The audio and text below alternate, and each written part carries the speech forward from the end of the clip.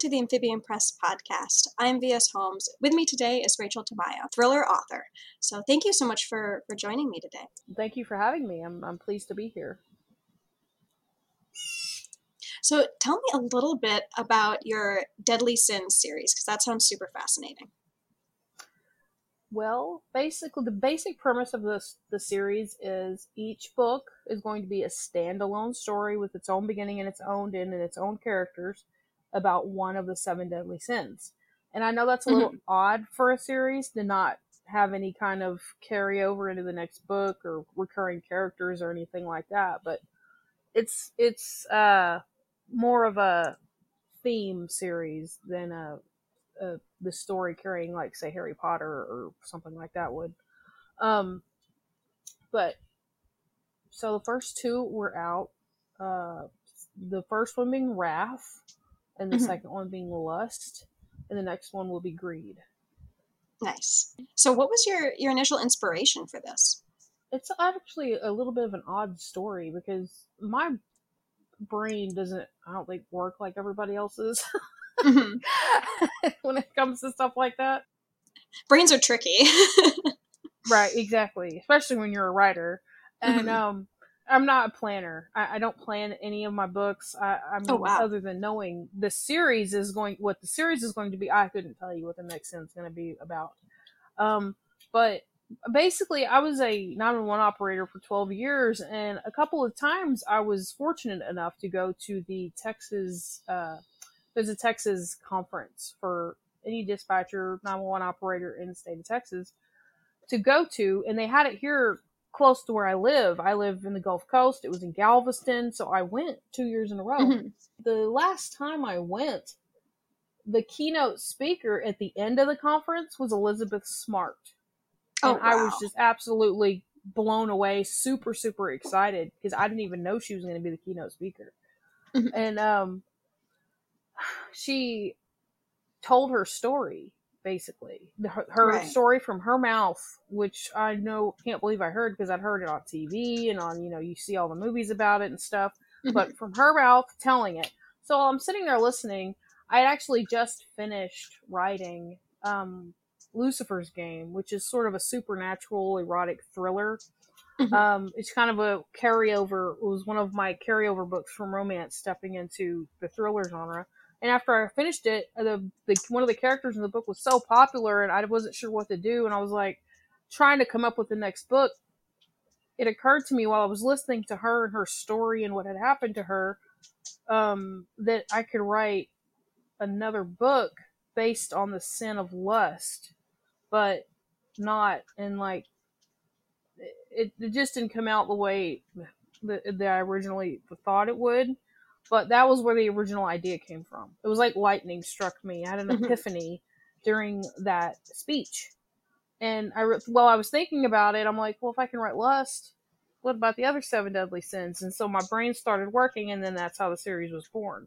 Even though Lust is not the first book, that's where the whole series idea came from. That's really neat. I mean, lightning always strikes me when I'm driving or something, when I can't write down the thoughts. So I usually have to, like, repeat them to myself. But that's so amazing that you got to hear her speak. And what a great inspiration too. I mean, I imagine being surrounded by some pretty amazing stories, it's just got to be so exciting. So different hearing it from her own mouth, what she went through. And speaking of, inspiration, it's funny, it just hits you so randomly and just goes so completely out of the blue, like the story idea for my book Lucifer's Game was, I was driving home from the grocery store and listening to the radio, and Sympathy for the Devil came on the radio, the song by the Rolling Stones. And I'm listening to this song, and I'm like, what if the devil was walking around like a man? What if that? And then all of a sudden, lightning goes off, and I have this book idea, and, that's how it happens to me. I go in with initial idea with no idea of how it's going to come out or what I'm going to do with it. I've tried the outlining thing and like stepping out the chapters like some authors do. I can't do it. You see, I'm trying to get more into that. Typically, I'm a plotter, but I feel like I'm missing something in my writing process. And it's like, maybe if I go back a little bit to the more organic feeling of just winging it, right? Maybe that'll come back. Now, do you, because I know you sort of, like you said, straddle some genres here, and you have a more romantic side of things, and then the more thriller side of things. How do you balance that when writing? Because I find, because I straddle genres too, but not quite as different ones there. And for me, sometimes it's like I have to get back into the voice of one or the other. Do you find yourself getting that way about your work? Yes. Actually, straddling genres is not something I'd recommend for every author. Right. Yeah, I know. It's a lot of work. I really don't recommend it. And simply because you build fans based on what you write, and the readers that read romance or supernatural or paranormal or whatever it is don't necessarily like what the other genre is you're writing in. You know, there's some very devoted people that will only read certain things. And you have to build more than one fan base when you do that. You know, and that's difficult. That is a really hard thing to do, and that's where some authors come in under different pen names and things like that, because they know that they're gonna have to build fan base for these books, fan base for these books, fan base for these books, you know. Yeah. But my current publisher, which is Tangled Tree Publishing, they are a division of Hot Tree Publishing, and Hot Tree does exclusive romance, romance suspense, just any genre of romance. They do nothing but romance. But Tangled Tree is strictly thriller. And whenever I submitted Break My Bones to them, they told me, you need to cut the romance out of this by like 50% and do that, and we'll take it. So it started out more as romantic then, romantic suspense versus thriller. It had just a touch heavier romance. Yes, yes, and it was more of a romantic thriller, which they don't really go together very well. And it kind of takes away from the thriller part, you know. And that's what their whole point was. Is like, if you're going to be a thriller, you need to stick with thriller. Market yourself as thriller, you know, for these books. And so I did what they recommend, and I don't have any problem with that. I feel that they're the publishers, they're the editors, they know best. I have no problem changing it. So I changed it, and it actually came out much better. And now I have the series, and everything's. I've taken the romance out of the rest of the books. So because with romance, the definition of romance, and that's another reason it makes it so difficult to cross over between romance and some other genres like thriller. Romance, the definition of romance is a happily ever after. You've got to have a happily ever after, or it's not a romance.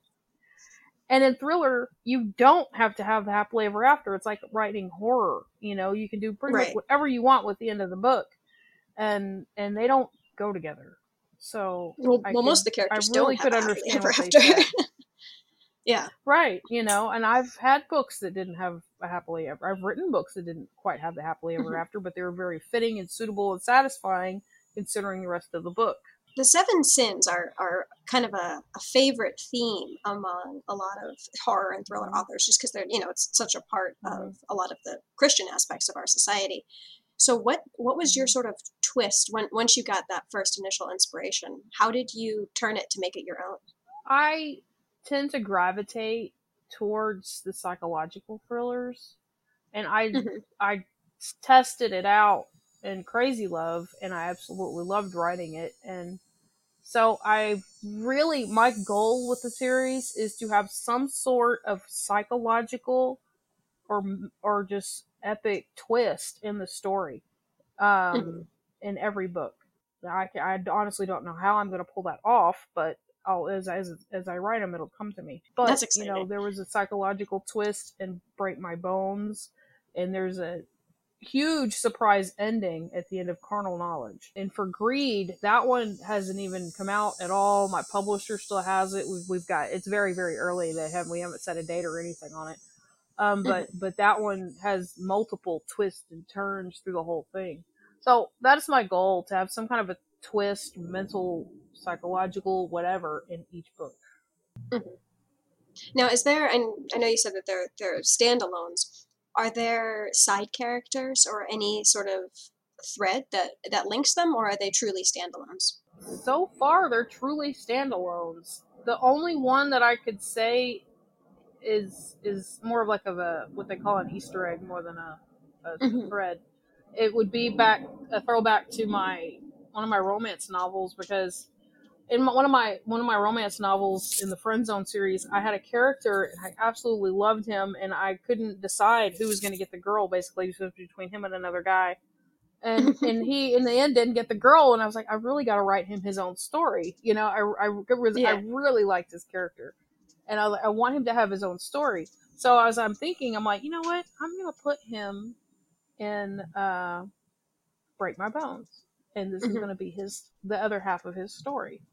So but you might not pick up on it unless you've read the other one. So Right. it's one of those. It has nothing to do with the rest of the series as far as the Deadly Sins, but I did do that.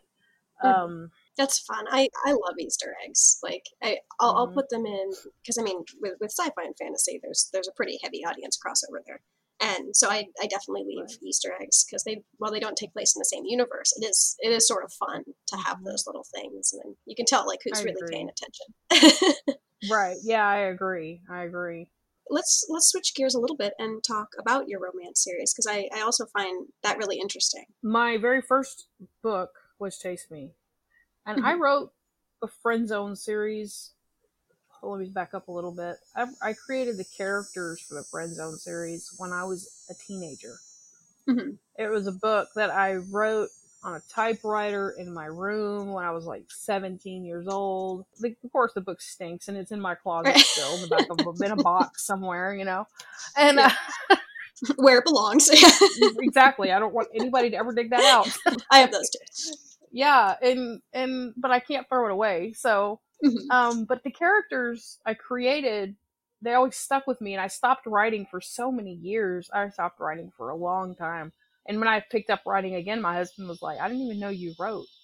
That's how I just hit it. I just never wrote. And I was like, well, I do. I have always, and I just stopped for a really long time. And so I started out with characters I already knew, and I decided to write the Friend Zone series, and actually the original version of the story I wrote and then threw away because I kept getting feedback from publishers and agents and everybody saying, we really like it, but we can't sell it.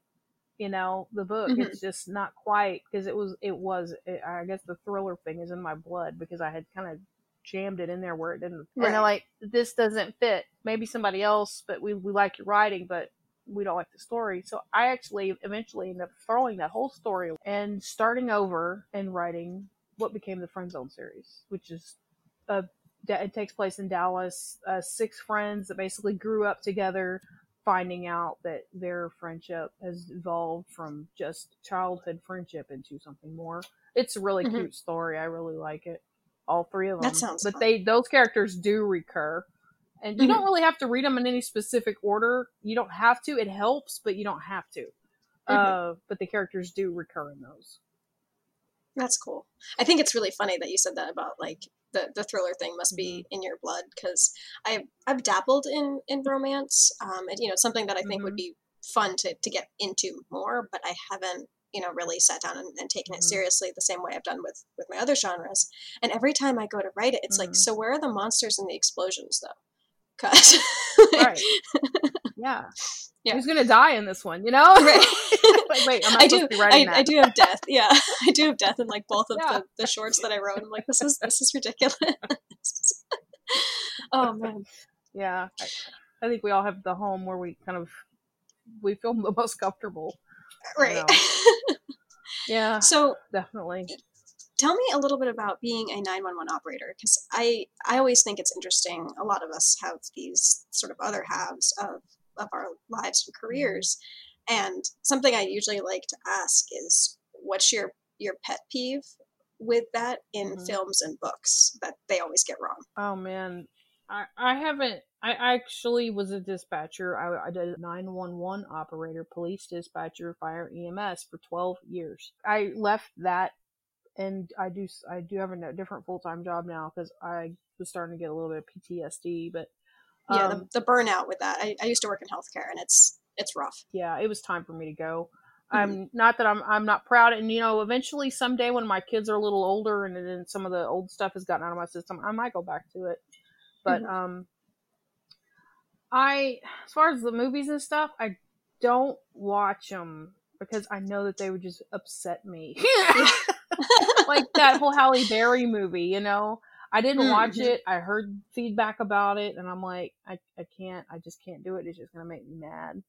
Yeah, because it's just we're different animals, 911 dispatchers.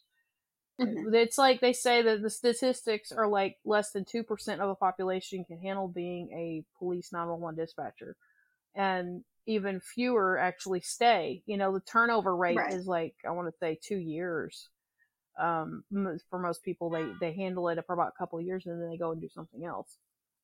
Because you're helping people, but you're not physically able to like help or fix it. So I can't imagine. I mean, I've been on the other end of a lot of those calls, and it's never fun. So no, and it's like you get used to not having closure. That's another thing is you're in that one division because the fire department knows what happens after they get there and what happens.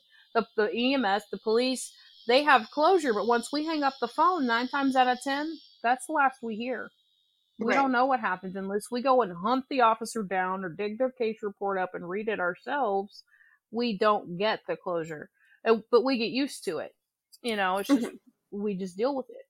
But towards the end, after I had kids, and I'd been doing it by then for so long that it changed everything. And those calls where children were involved started affecting me so much that I had difficulty. And then the last big call I worked was actually the Santa Fe school shooting.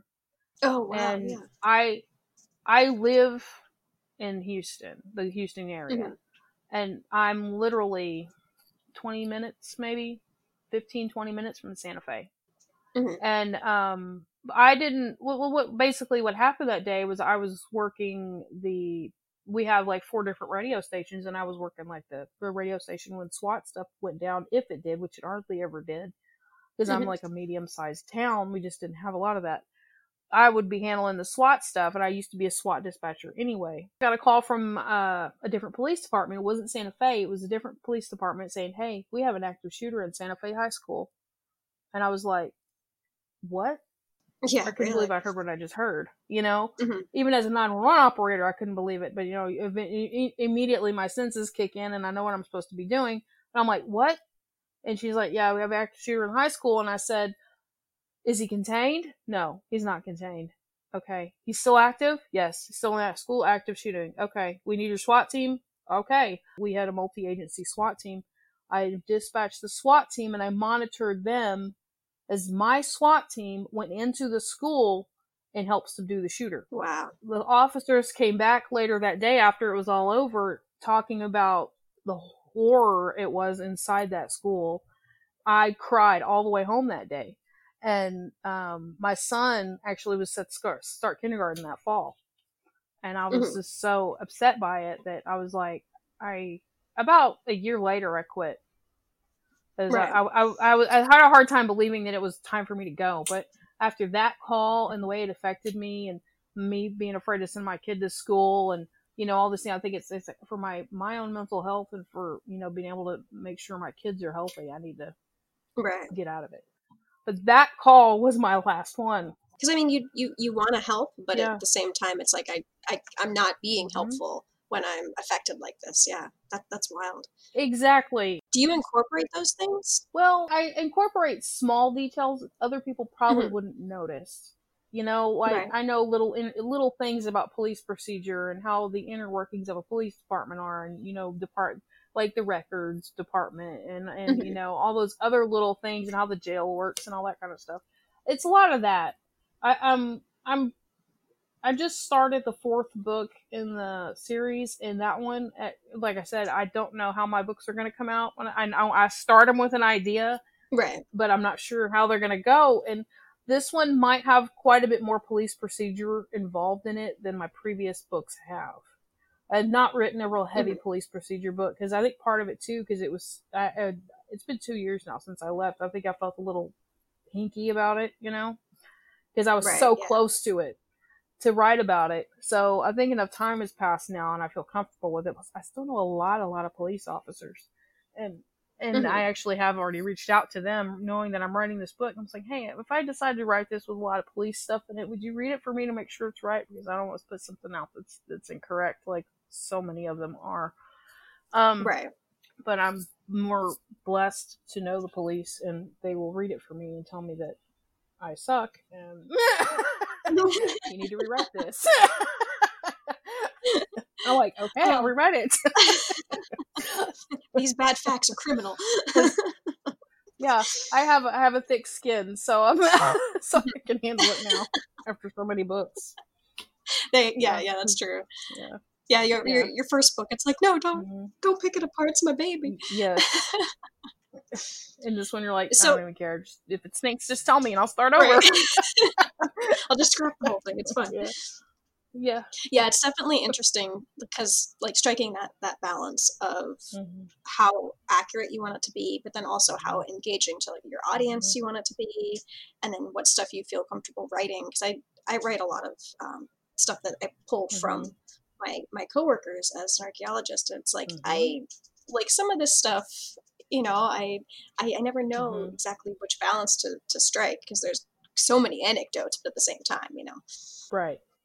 Well, yeah, and like in Break My Bones, that story is about domestic violence. It's a story about a woman who's escaped domestic violence and the awful deal she had after she did escape it, and finally getting back on her feet, finally being okay again, and her husband getting out of jail, and then coming back to find her.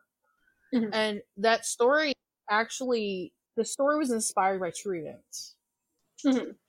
When I was first dispatching, and at the police department I worked for, we also manned the window during the day when the records department, like the lobby, when people would just walk into the police department with whatever. And this man walked in. He was this young guy, like his mid-20s, and just any normal looking man.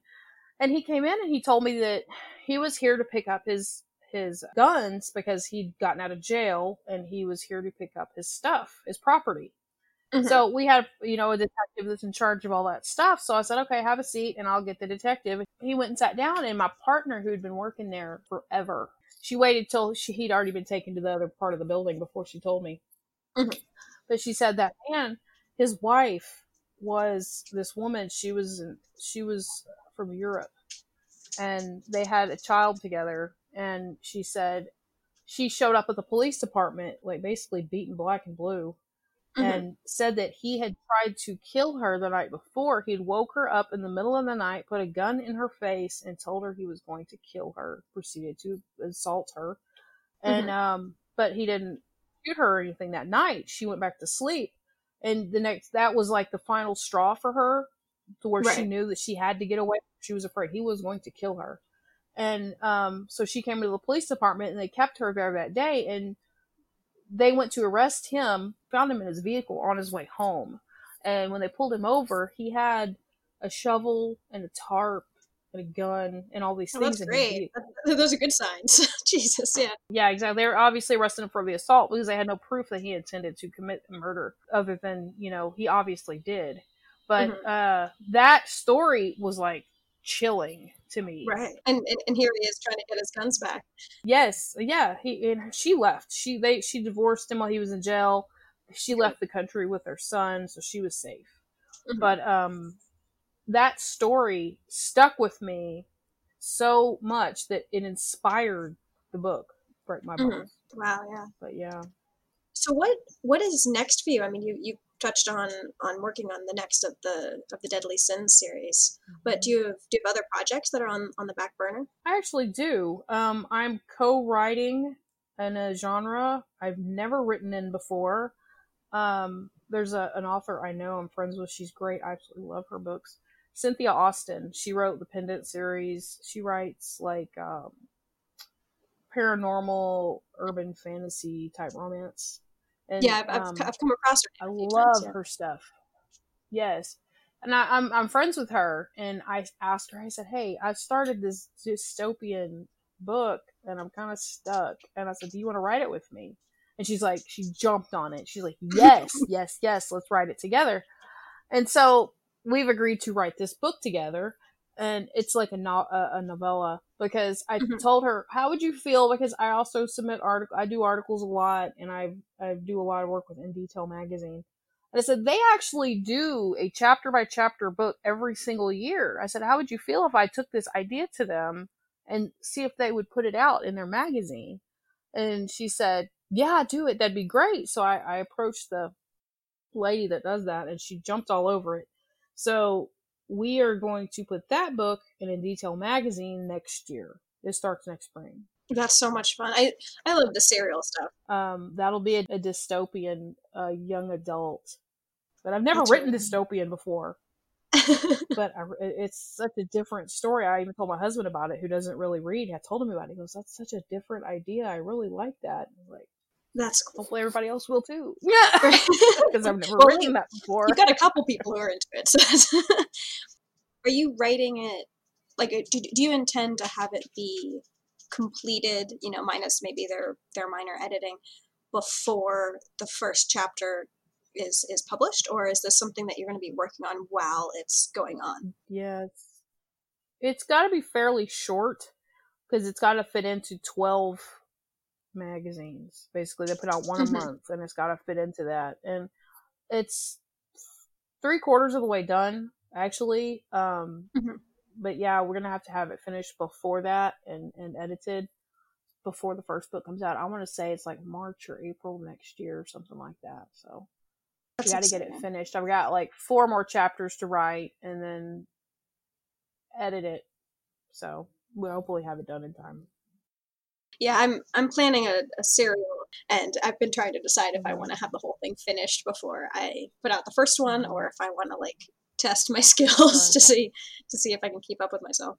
I did it as a test, sort of, too, and because when I wrote Lucifer's Game, which is a supernatural thriller, basically, about the devil and his plan to stop this one woman from having a baby because the implications this child will have on the Armageddon in the future and everything. And the woman's infertile and everything.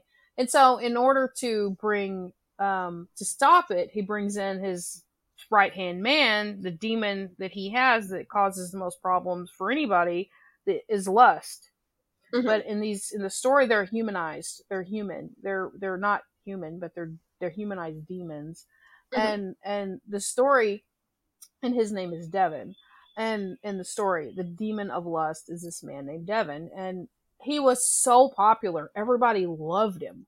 And I'm like, we want more of him. Put something else out of him. We love Devin. I'm like, really? Okay. So I was like, oh, you know what? The lust is working. Yeah, they loved him. So I wrote a prequel to it at the request of fans, but I just did it chapter by chapter on my blog, and it was hard to keep myself in that time frame and write it and keep it, the way I wanted it. It's not really published right now. I have it, and I've published it before, and I've taken it back down. It's the only thing I've ever self-published was that story. I was lucky with that one, but when I tried it again, that's actually what happened with the dystopian thriller. Is I tried it again with that one, and I got stuck, and I was like, I'm stuck. And then I pulled it off my blog because we decided to put it in the magazine. But yeah, I kind of screwed myself. So that's why I say I wouldn't do it again. I'd finish it first. Well, at least they can go find it. With Devin's story, it brought thousands of readers to my blog. It really did. I'm like, man, this is insane. But they really liked this character. So, yeah, I may eventually put out some kind of an anniversary edition with both in the same book or something like that. But So where can my listeners find you and all of your awesome work? My website is RachelTamayowrites.com. I pretty much have everything on there. You can put my books pretty much anywhere. Amazon, Barnes & Noble, Apple, just pretty much everywhere. Awesome. I mean, I know right now we're mostly sticking to virtual events, but what do you have any events planned for the foreseeable future? I've been doing a lot of interviews. I just did an interview a couple days ago that should be out in the next few weeks for a Nerve magazine. Mm-hmm. I've had a few things in a few magazines right now. There's an interview with me in Top Shelf magazine. It's out this month. It just came out a couple days ago. But yeah, it's all virtual, all in magazines and interviews and stuff online. Because yeah, last year I was able to do all kinds of book signings and everything, but that's just not happening this year. So yeah, that was supposed to be this year for me. It was like gearing up and getting a bunch of events out there. It's like, oh crap. Right. Yeah, basically. It made it a little difficult. But yeah, if they can also reach out to me, there's a contact form on the website. If there's anything somebody wants, if they want to get their hands on a signed copy or whatever, just send me a message. Well, I'll be sure to put all of those links in the description. And just thank you so much for this wonderful conversation. Thank you very much. I enjoyed it. Yeah, this has been the Amphibian Press podcast. I'm V.S. Holmes, and with me today was Rachael Tamayo. Thank you so much for listening.